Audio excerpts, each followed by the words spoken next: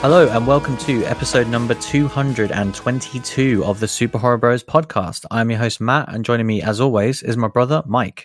We're still going. We are still going, even though there's not going to be any big releases for a while by the looks of things. But there's always digital platforms, right? There's always Netflix. Yes, Netflix has been pretty prolific this year, you have to say, in regarding the genre stuff. And they put out some pretty decent stuff. And yeah, this week's movie, His House, which we will get to shortly, kind of came out of nowhere, to be honest. I don't even know if I think we might have referenced it very quickly last week. Maybe. But this certainly wasn't one that was on anyone's radar prior to its release, which is always cool, kind of, really. You know, when these movies just come out of nowhere. Definitely. But yeah, we'll get to that shortly. There really isn't too much news this week. There's a few news stories here, and then there was actually one pretty big news story that dropped like about an hour ago as of recording. So that's pretty cool. But to start with just these first few, the first one is another TV show, Cancellation, which is a show that we both watched a little bit of, I believe, season 1, which is Castle Rock. Did we have a season 2? Yeah, there was. Did you watch all of season 1? I watched all of season 1, yeah. And I remember there was meant to be a season 2, but just really that fussed. Yeah, so season 2 came out, like, I think last year. And I think overall people seem to like it a little bit more than season 1. For me personally, it didn't sound that interesting at all. So, you know, nowhere near as much as season 1. And obviously we talked about season 1 a lot. It had really high, like, I loved the first few episodes and it just completely fell off a cliff. But yeah, no surprise really that this one's been cancelled. This one was on Hulu in America. And yeah, it comes by way of Deadline, basically saying that there were no expectations for a third installment and the decision to end the series after 2 seasons was made a while ago. This is one of the main reasons as well, is that basically Warner Bros. TV are apparently the kind of producers of the show. Right. And they're basically shifting their focus towards TV shows on HBO Max, which could be good TV shows, away from Hulu, and so that was one of the main reasons. And then as of right now, there are no plans to bring Castle Rock to HBO Max, which is another kind of on-demand kind of service that we don't have in this country. It's going to have a lot of big exclusives, especially next year, that I think a lot of people around the world are going to want to see. And yeah, as of right now, I believe it's US only, which is just crazy to me in the modern era. But yeah, no more of the show. Like I say, I don't really have too much to say on it. Like we already discussed one. And yeah, both of us didn't feel the need to watch a season 2, and it seems like a lot of people didn't because they this is the most unsurprising news stories we've had in a while when it comes to cancellations. 100%. But yeah, next up, this is just a small update on a movie that we've not discussed for a while, which is the kind of latest installment in the Wrong Turn franchise. This was one that, like, I think we discussed on-demand platforms. I think we discussed this at the start of the year, like literally in your upcoming list. I think so. And it's been really quiet. We've literally not heard anything about this. I'm pretty sure this, was finished filming last year. And I think it was known as Wrong Turn: The Foundation at the time. Wow. But yeah, the update is that there's been an MPA classification listing for simply Wrong Turn. And so seemingly with a new title, and it's just been given an R rating, as you suspect. Nice. And yeah, that's pretty much it right now. Saban Films is listed as the distributor. So yeah, we're kind of waiting on news really, but this seems done. Come on, guys. Like this, we need to be watching this for next week's show. Like this is what we need right now. And especially like don't get me wrong, like of all the movies out there, this isn't the one that I'm like, hell yeah, this is top of my list. But like, this is a realistic expectation. Yeah. That this movie is coming out on demand anyway. So, like, put it out on demand when we're all hungry for on-demand stuff. Like, it's an absolute no-brainer. Yeah, and I agree with you. This is a movie where you should, now it's rated, you can put it out, and you should put it out, like, 1 or 2 weeks after announcing it. Like, the idea of being like, hey, here's a trailer, come watch this movie in June next year. Like, you can go screw yourselves. Like, you need to put this out ASAP. Which that has been the case, to be honest. There's been a few movies, like we talked about The Witches, where that just popped up randomly in the kind of rating boards and then was obviously released very quickly. But yeah, that's that one. And then next up is a little Blu-ray announcement, which is actually a UK one this time, which is nice. because we talk so many about these that are just these US ones, which are the incredible ones that we've seen this year, most notably the Friday the 13th box set, and also that lovely version of Haunt recently. This one's definitely not as strong, but it's 88 Films are releasing a I Know What You Did Last Summer trilogy box set. And yeah, apparently there's a third one because I didn't know that. Have you seen the third one? Yeah. Have you actually? Yeah, I think I got it on DVD. Yeah, I had a feeling you might. What's your review of it? Tell me everything you remember about this movie. Nothing. Do you know the title? I'll always know what you did. Actually something like that. Yeah, something like that. Oh, that's a pretty good title. Something like that. But yeah, this is available to pre-order on Amazon right now. So the retail price is £30, and it's coming out in December, the 21st of December. So just around the corner, really. And just having a quick glance at it, it seems pretty neat. For someone who likes the first one, at least, it seems cool. It's not kind of anything crazy.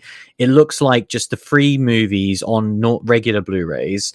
The extras are nice. There's Blu-rays. I'm sorry. There's a booklet. There's postcards. There's a really nice poster. The extra stuff looks very nice, but the Blu-rays are, but by my eye, the very bog standard Blu-rays. I'm pretty sure I have one of them.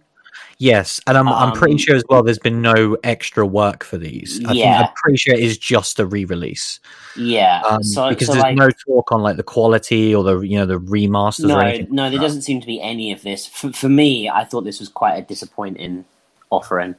Yeah, of something that kind of this is a franchise that I like.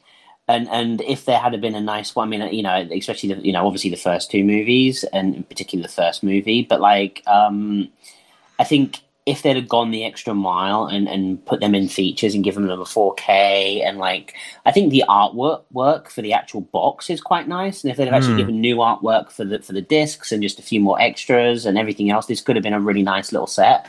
But in the end, it just feels like a very quickly put together thing that I personally don't have the buzz for. Yeah, I'm with you. Like this definitely has its pros and cons. I think the price point is good for a trilogy. It's not amazing by any stretch of the imagination, but this is two features. This is two movies. Like I've seen the third one. Like this is for two movies. It's just like, well, they made three, so we might as well shove the third one in. Which, to be fair, like I'm down with. Like, if this was between 2 or 3, and there is 3, I'd much rather it was the trilogy, even if I never watched it. But yeah, it could have had more work, and especially I want to know about the fact that on the listing itself, on the product description, there is literally nothing about the quality of the films. It talks about like the type of audio and then all the special features, but it doesn't say a single thing about like you say, it's clearly not 4K or anything like that. So the artwork picture of those 3 boxes, that is my exact copy of. Yeah, I still know what you did last summer. Yeah, that's my exact copy.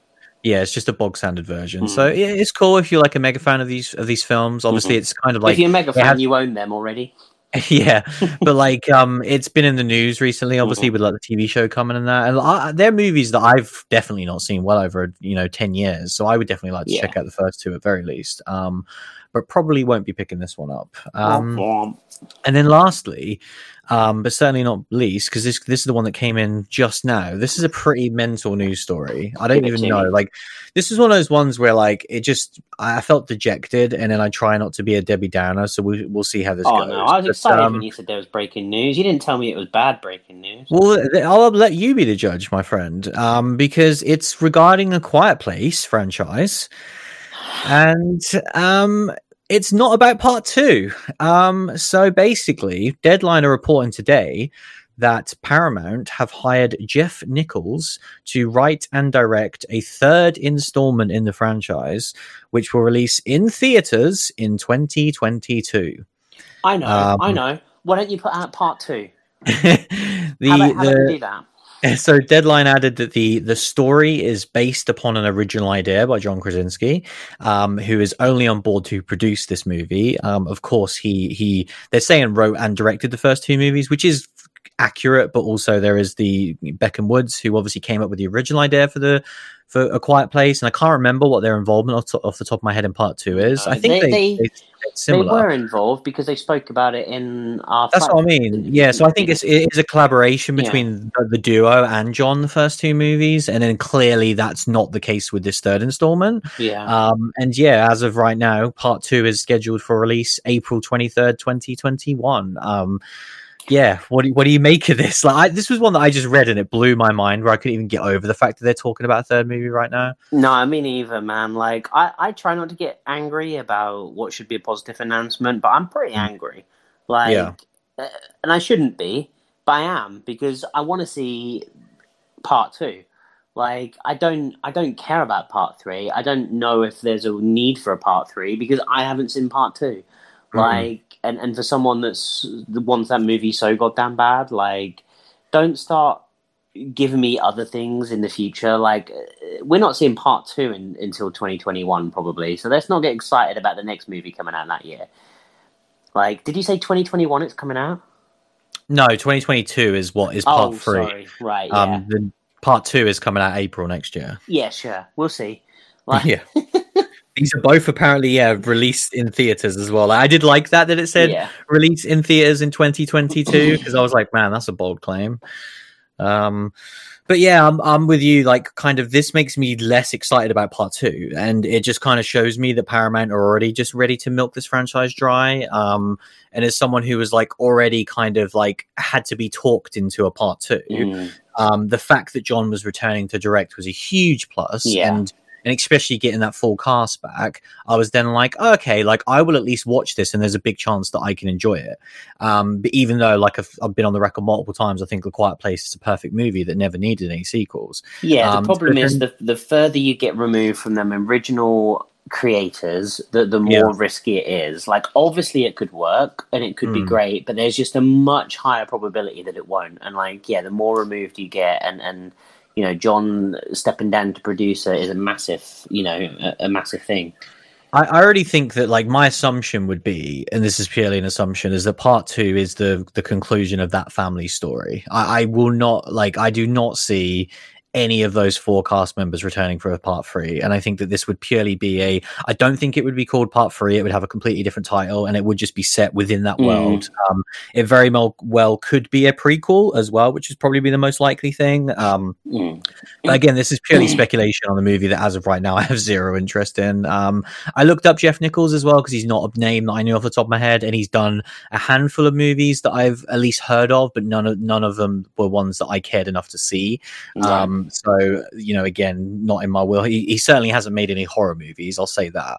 But yeah, this is goddamn so weird. Like, it's one of those things that we keep talking about with distribution and all this stuff, where it's like, it shows you that these companies are, at least, first of all, they're confident in getting these movies out that are already done, to the point where they are already starting to like finance the next parts of these movies for the history of for the future of cinema going forward. And I'm glad they're confident, because like as a movie goer, I sure as hell ain't confident. Like, I just want to see the movies that are in the can right now. Like, they're the ones I'm worried about, and it's great if we can still get more of these movies going forward. But like, man, it's just struggle. Like, it's just weird to me that, like, oh yeah, it's, these big productions can still go ahead, and you're just sitting there thinking that there's going to be theaters and cinemas to be released in, because I'm sure as hell not confident about right now. Look at the state of the UK right now. To me, I think we're getting closer and closer to the death of cinema every single day. So I just don't know. Yeah, I guess it's just like, what can they do? Like, the second they announce, like, coming to your eyeballs in 20, like, they've all, the tagline is always come into theaters. So like, if they take that away, that whoever does that first, it basically announces the death of cinema. Like, if Marvel just say like, oh yeah, the new Spider-Man, that'll be out that year, and they don't remotely mention like cinemas or theaters, then we've got to worry. Like, I've always thought it was a weird thing that people felt like they had to say in theaters, but now if they don't, I'm like, oh no. I'm like, oh no, it's begun. I smashed my panic glass with my bottle of whiskey in. I didn't put it in the news, but I did briefly see as well in the past week that I think Tenet is coming out on Blu-ray in December, which is really cool. Like, it's cool to get such a quick turnaround for that movie. And, you know, it's a movie that we've talked a lot about because it was that benchmark of the only big budgeted movie to release during the pandemic. And I think at this point, it made about 350 million worldwide. So a decent amount, but also certainly nowhere near the level that a lot of these movies want to make. So again, it's an interesting one to talk about, obviously not for the horror sphere, but just in terms of like, when will we be seeing these big movies again? Because yeah, there's plenty of horror movies that make plenty more than that, you know, like something like Halloween Kills. Like, that was the whole reason why they moved it away from this year's Halloween, is because that originally, you know, that 2018 movie did so goddamn well. And even they wouldn't be happy with 350 million right now, let alone like a brand new Christopher Nolan movie. And certainly if a Marvel movie came out and only made 300 million right now, Jesus Christ, you wouldn't hear the end of it. Like, that would be a huge, you know, devastation for them. Yeah. But yeah, we will see. It's so weird, man. Like, every single week, the news always throws up something that I'm just never expecting, which is the joy of 2020, really. Shall we talk about this week's film? Yeah, why not? Why not? Let's talk about His House.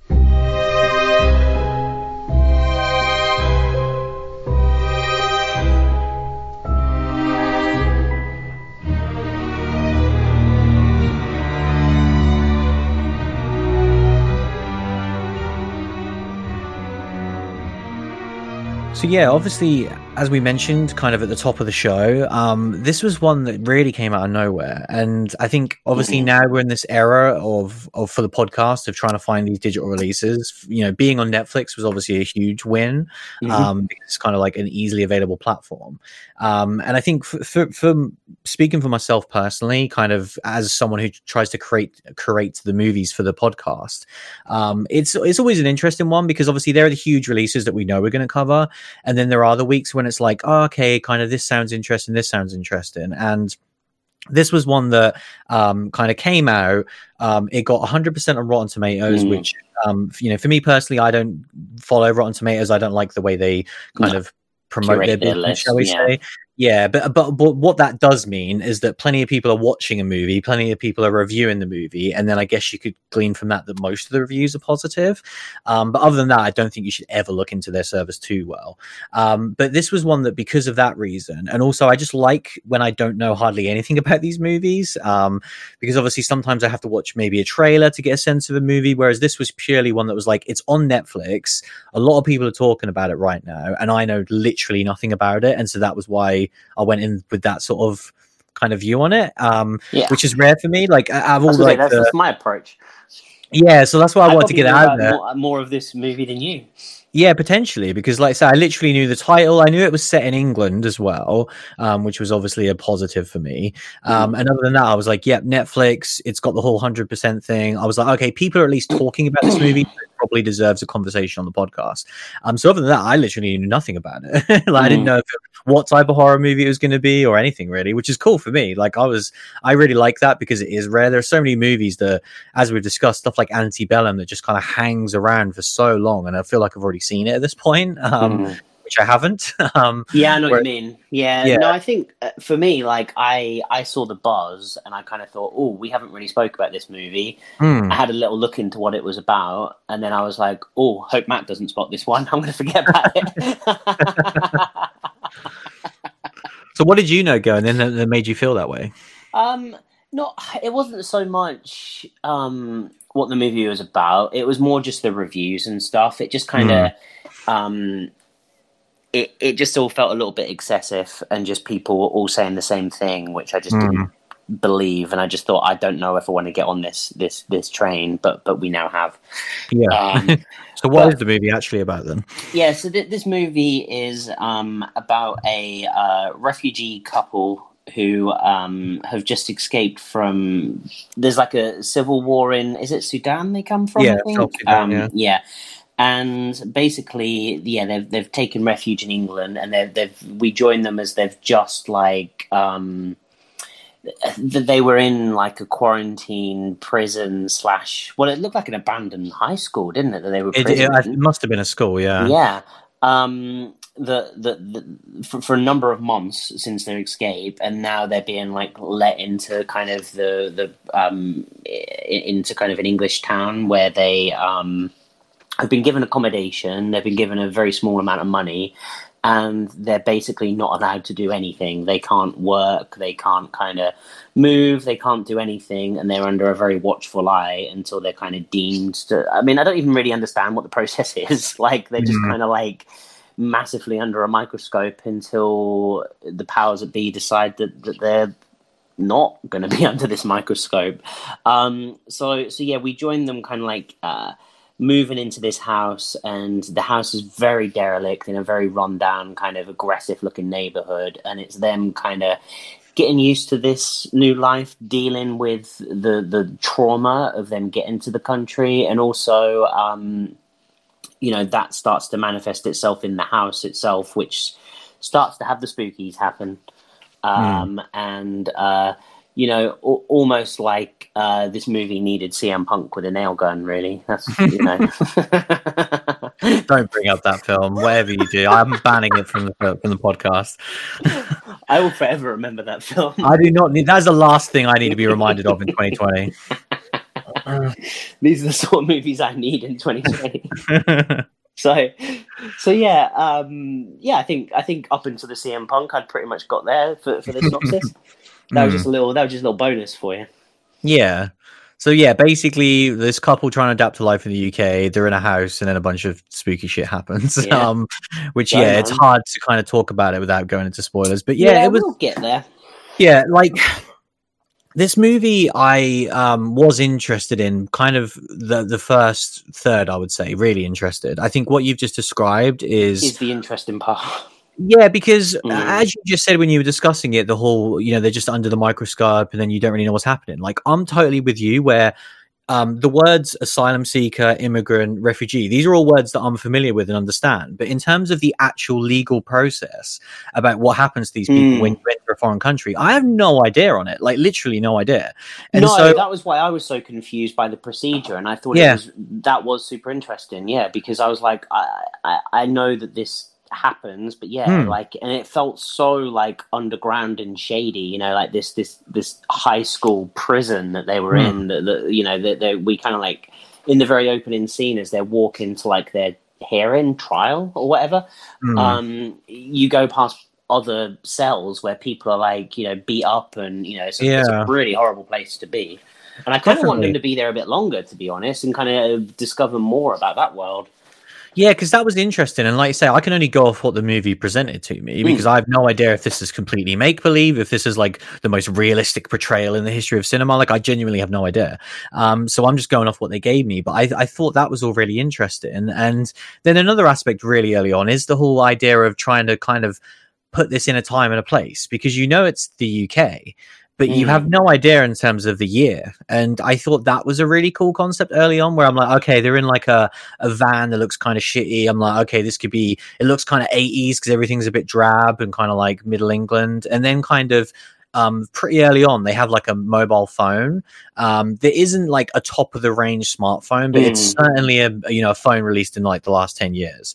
So I was like, oh, okay, this is like way more recent than I was expecting. And then kind of like the biggest thing where the movie really does date itself is when he's in a bar watching football. And they're singing about Peter Crouch. You can see him playing for Stoke, and I was like, "Oh, okay." Like in my mind, that was like 6 or 7 years ago, something like that. That's exactly what I was like when this movie played. I was like, "Wow, they're talking about Peter Crouch, are they?" I was like, this is a deep cut that no one on the podcast is going to care about." Well, and again, that was an interesting choice, because it wasn't just a random football match from the last year or something. It was specifically for that, because it's they actually incorporate it in the plot, which I enjoyed. But it was also interesting because I was like, okay, in my mind now, I'm like, it's somewhere in certainly the last 10 years and maybe closer to the last 6 or 7.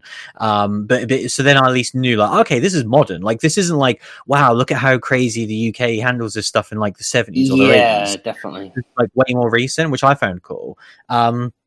But again, this is all the very small stuff, which is setting up the main plot, which is this couple living in this house. And I think, again, another aspect of the movie, which is one of the smaller peripherals, and I think that's why, because I'm more drawn to the smaller things in this movie rather than the wider thing that it's about, is the kind of like culture clash and them trying to get used to being in the UK. And it's something that is kind of like, I liked it in the movie, but I thought it needed to be more of like a major point, because it just ends up being a very small thing where you have this couple where one of them feels very strongly about trying to adapt to the culture and the other person doesn't. And that in itself is definitely enough to like carry a movie. That could be where a lot of confrontation comes from, but it's kind of like just there in the background, and then like there's some interesting scenes involved in it, and then it's just thrown to the wayside pretty early on.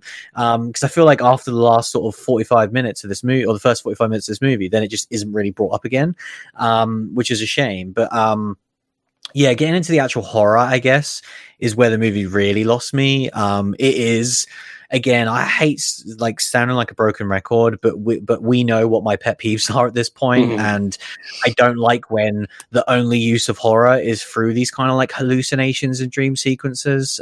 It's always going to turn me off, and it's so hard to do it well. And as we've discussed, especially, this is like a, you know, they're set in a house with freaky shit happening, so it's very much in that subgenre of kind of like haunted movies. And as we've discussed that to death, like certainly not my favorite subgenre. Again, when it's done amazingly well, like The Conjuring 2 or The Haunting of Hill House, like it doesn't matter because they do it so well that I absolutely love it. So I'm not like completely oblivious to it. It's just the fact that most of the time I don't think it's done very well, and I don't think it's done very well here. It's just kind of these random scenes that don't really go anywhere, and then you really start to just lose track of what is actually going on to this couple, because it's supposed to be this real human emotion story, especially when you get into their backstory and kind of why they were fleeing, and then, you know, the kind of, they're almost struggling from this massive guilt about this trauma that happened to them at the start of the movie. And I feel like that it's like they belittle that because of how ludicrous the kind of horror sequences are, to me anyway.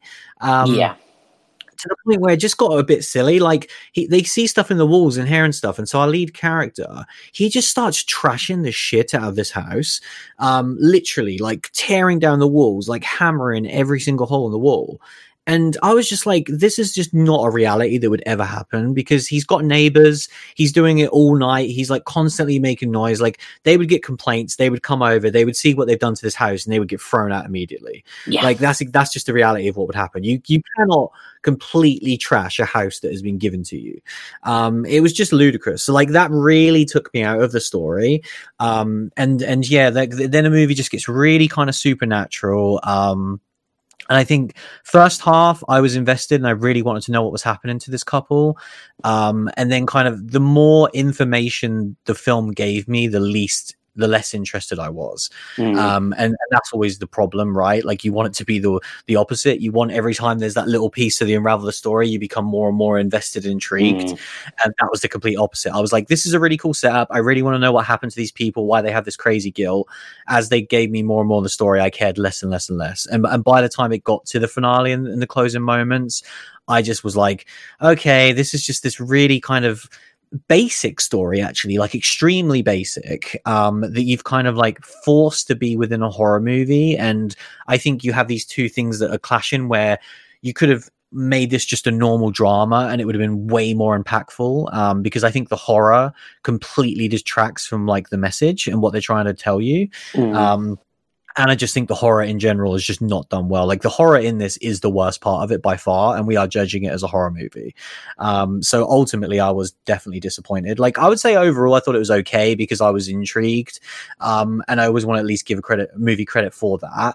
And I've certainly seen worse stuff, but like it is weird that this is one of those movies that seems to kind of just picked up this general buzz. And I think Netflix geniuses. Like, they are so good at doing this with their movies, where they can come up with something that has almost no names in it from no name people, and they shove it on their platforms and service, and they actually make people interested in it and want to watch it and want to talk about it. Like The Platform earlier this year, a movie that I enjoyed way more than this, for the record. But that was a movie that came completely out of nowhere. No one had any clue what that movie was until they dropped that Netflix magic and that Netflix market and managed to get people to talk about it, which I was thankful for, because I enjoyed that movie. But with Hair, it was the reverse, where I was like, man, you've really you're selling me a dream that just isn't what this movie is at all. What did you make of it overall? Yeah, pretty similar to you, really, where the parts of this movie that I liked was the drama and the kind of, the whole, like you said, that the refugees kind of trying to find their way in society, and kind of like, we really got tiny little glimpses of that, and it really was the only part of the movie that I liked, and kind of, I would have liked more of them getting involved in the community, or trying to, and having that kind of pushback and all of that stuff, but it's really none of that, and yeah, when you actually get to the horror part of this movie, and you get to the actual, what the threat of the horror is as well, because it's not even like, early on, the horror is the thing you hate most, where it is this kind of ghost story where you just know it's a dream sequence every time.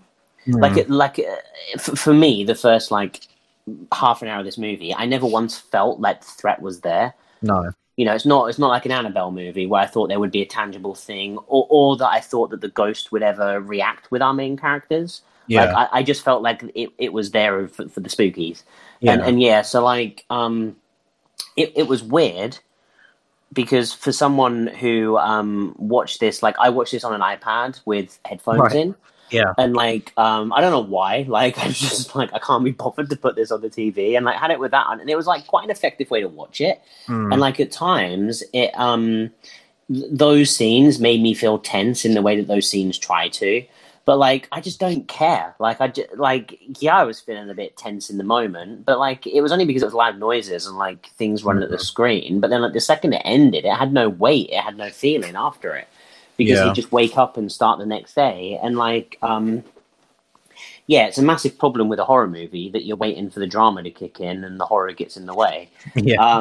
And I think, as soon as we get to the final third, the horror really ruins the drama of this movie, because his wife has this whole scene that just made no sense to me, where she was kind of running away, but then was kind of in this daydream and was in these flashbacks, and I was like, is she running in our time, or is this just all a flashback, or are they together? And it was just it was very confusing, and I was wondering how you felt about that scene, because I wasn't sure whether I'd just switched off for a second and maybe it made sense somewhere, or no, you're absolutely right. This was when the movie really took a turn, and throughout the whole movie we've seen weird visions and hallucinations, but this is when they really switched it up, and we were seeing it was a actual 15-minute.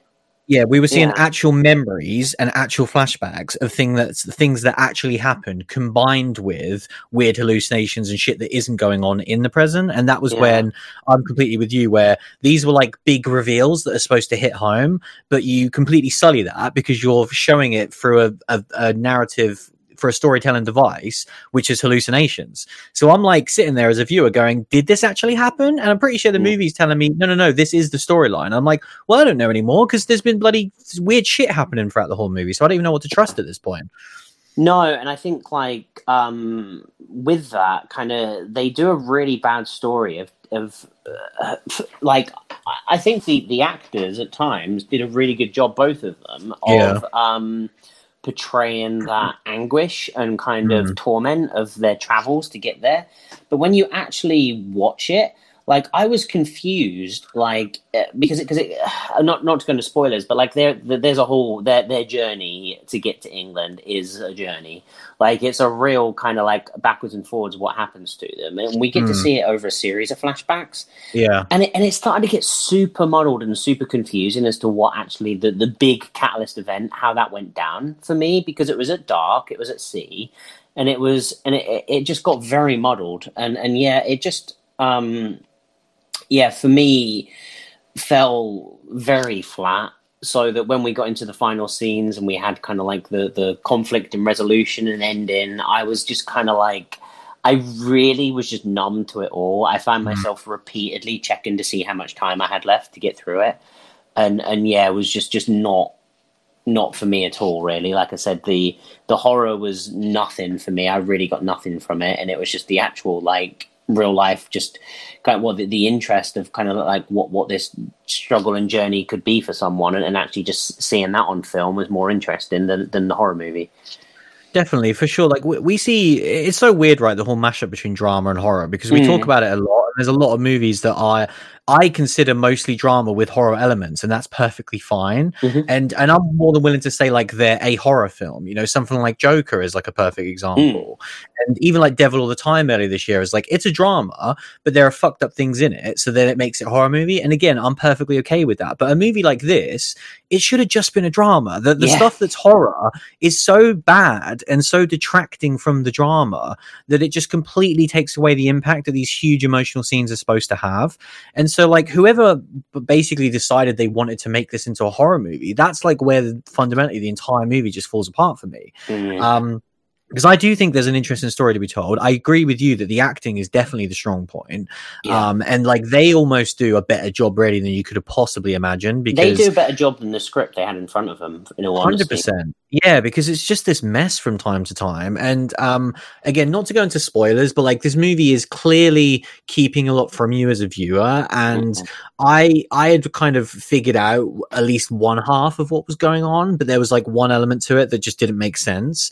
And then once they kind of told me that, I was like, oh, okay, it all makes sense now, because like it's all centered around what happens at the start of the movie. And the movie is purposefully, like you said, like they just show you nothing.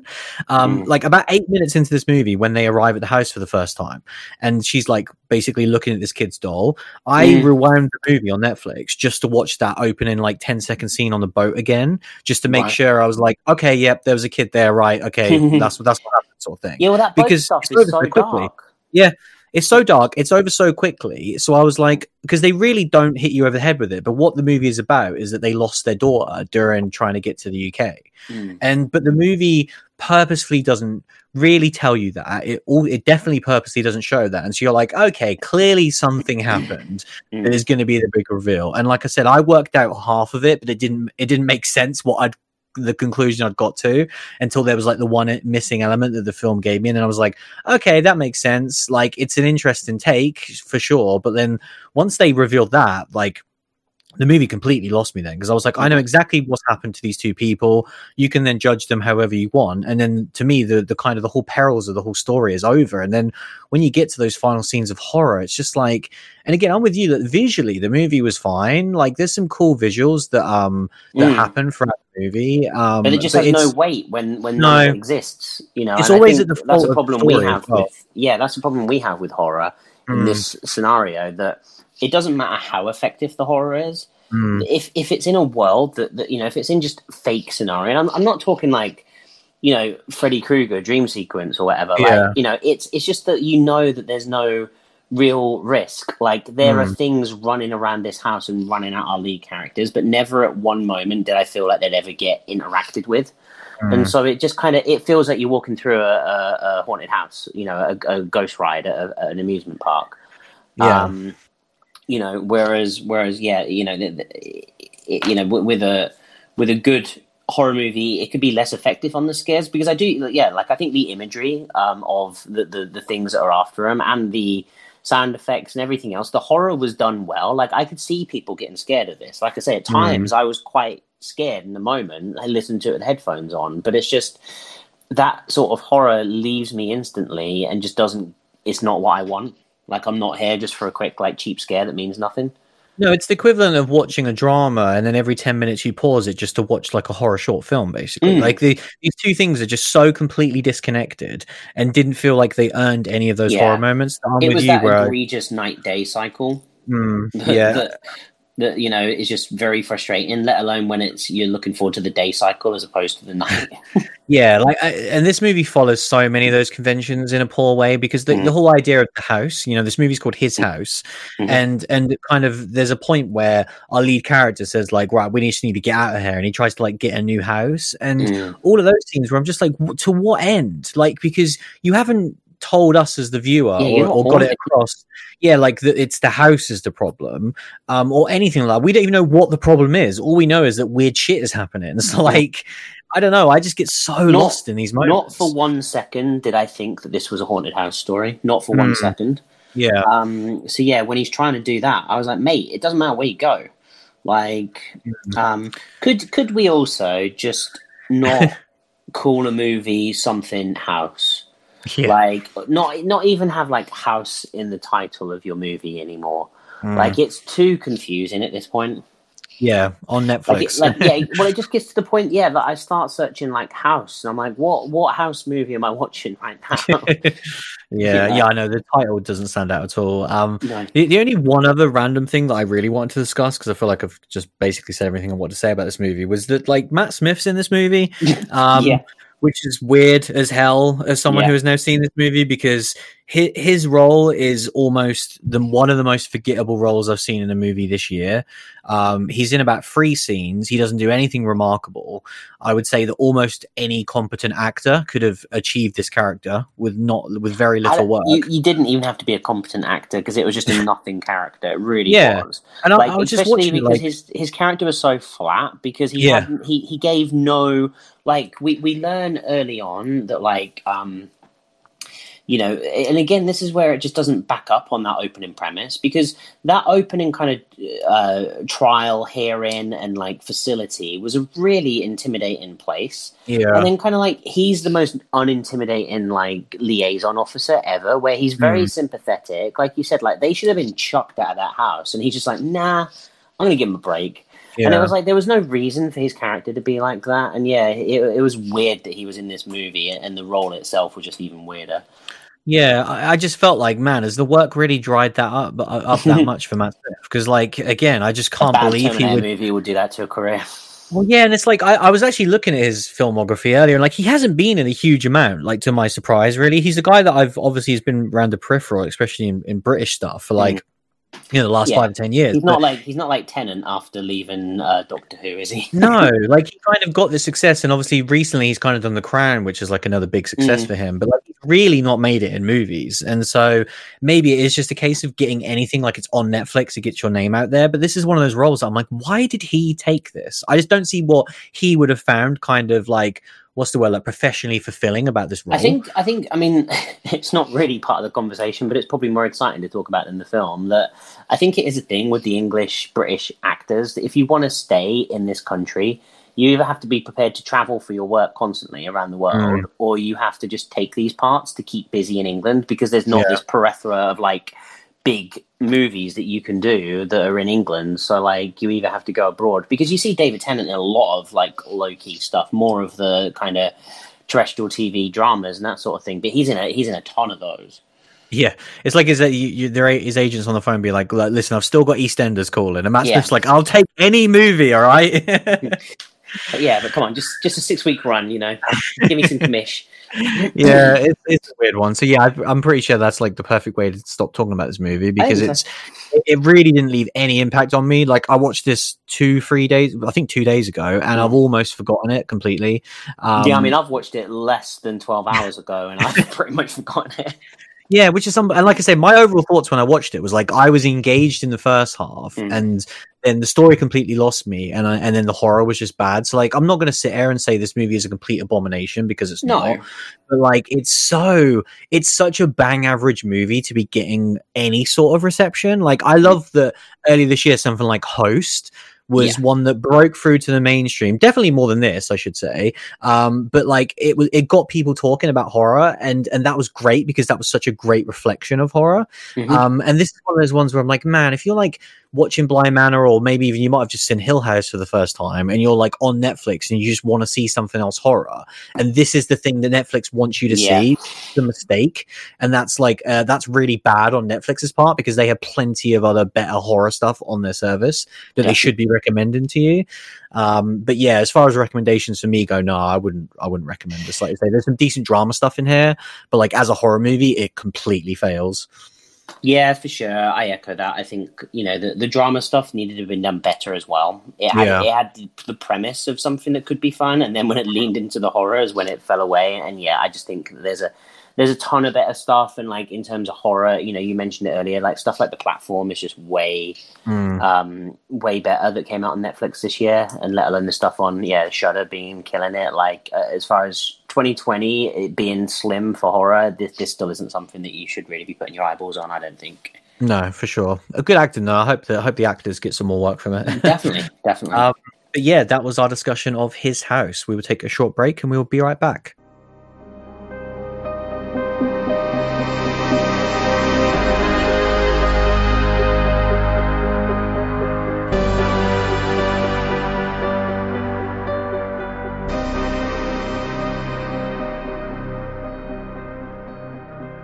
So yeah, that is pretty much it for this week. Slightly shorter show, because obviously last few weeks we've had loads to talk about. Like last week talking about 2 movies, the week before we was talking about Creepshow as well. So yeah, I don't think we have any listener feedback to talk about as well. The only thing that I have watched in the last week, and again, I don't want to have this like really long conversation about it, because I'm sure there's plenty of people that don't want to hear that. But The Mandalorian obviously returned. Oh man, we might need to just talk about it off air, because it's so good. And again, no spoilers in the slightest, so don't worry. But the most we're not going to do that. Episode 2 was my favorite episode that they've done so far, and like incredible.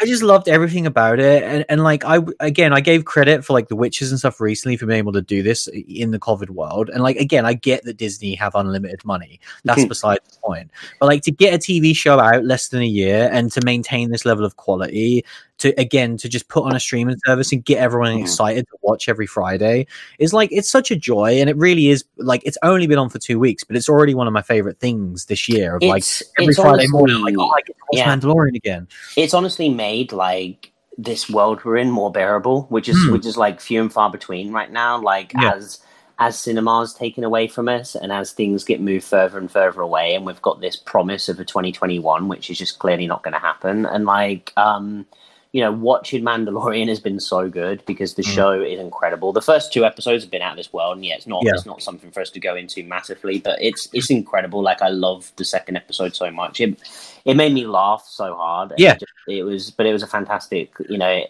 just this fantastic 50-minute journey. Yeah, like the joy that I got from it, where it's not a comedy by any means, but like I laughed so much at this episode. And one thing I want to give the sweet spot with the child so much. They've nailed it, like they really have, because it could have been like it could have gone one of 2 ways, and they've really nailed it so far.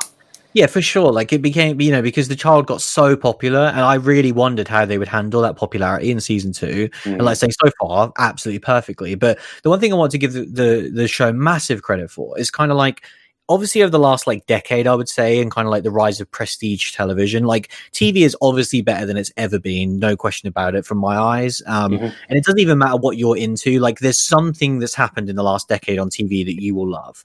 Yeah, and that would have been almost better than anything else that's ever passed before. 100%. Yeah, like you can have these favorite shows. Like my favorite show, Lost, is not from the last decade, but just like the overall level of quality on TV has never been this high.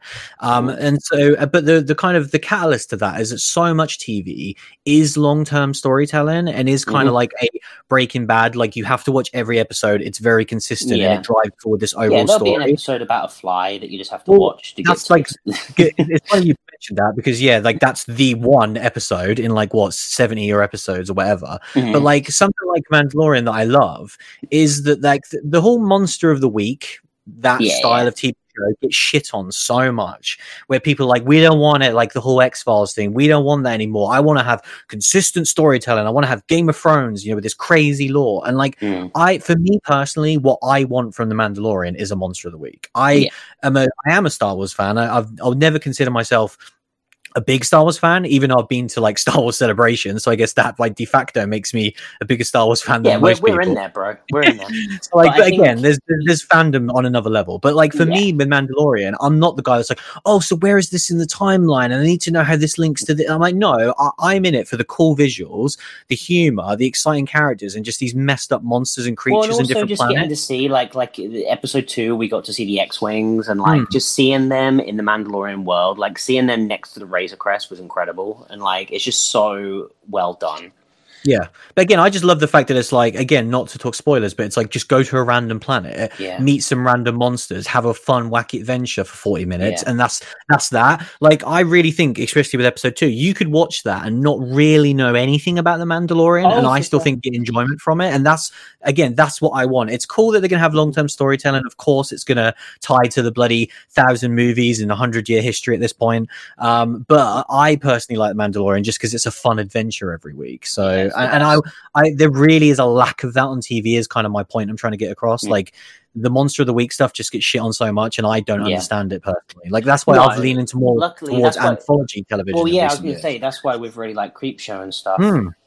Yeah, because like it's cool where it's like here's this story that's going to be told to you over the next 5 to 10 years. That's great when it's done well. But I also like TV where it's just one and done every week, you know. And it's like you could miss a week and still, you know, have that same fun adventure. So that's what I really like. You're speaking to the X-Files fan, bro. That's the thing. Like I'm basically giving a backhanded compliment to the X-Files because shows like that, I'm receiving it. Like shows like that are what I want to see more of. You know, like it's cool when people are like, yeah, you want to watch like, you know, Hannibal, for example. And again, I've never seen the show. So maybe they do Monster of the Week. I really don't know. But I'm assuming that's like a core story that's told over 3 years. Yeah, you get the odd thing like that because obviously not to go into it, but there's a while where Will Graham and Hannibal are working together, so you do kind of get that bit. But yeah, there's the overall world storytelling quite often, and I think kind of. I mean, basically, what you're saying is you want me to lend you my X-Files collection. Well, if only Mandalorian didn't exist, because now I don't need it because I just watch Mandalorian every week, and I'm pretty sure I'm going to enjoy that more. Yeah, you're not wrong. It's so good. Yeah, but yeah, I just wanted to give that a shout out, like I say. But yeah, that's pretty much it for this week. Like I say, going forward, you tell me. There's going to be some digital releases. There's like other movies that have obviously come out, like as we keep discussing stuff like Antebellum is out in the US and Lionsgate UK apparently doesn't exist anymore. I mean, we're a couple of weeks away from possibly just reviewing the Arrow re-release of Tremors. I'm not going to lie. Because I'm going to get it. Yeah, that's true. Yep, we shall see on that one.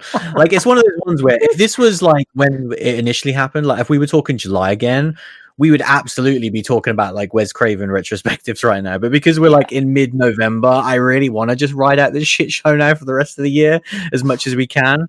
But yeah, should we just do a year ender next week and then just talk Wes for the rest of the year? Oh, I thought you were going to say, and then just we'll see you and we'll see you when new movies come out. Oh, that sounds even better. We shall see. Let us know what you guys want. Hopefully you guys are still having fun because hopefully you say didn't go away until 2021. They might do. Who knows? If we keep watching these types of movies every week. But yeah, that was our discussion on His House. Thanks for listening as always, and we'll see you again very soon. See you later, everyone. Soon enough anyway, shut up, I can't, mainly because I never could. How could I start now?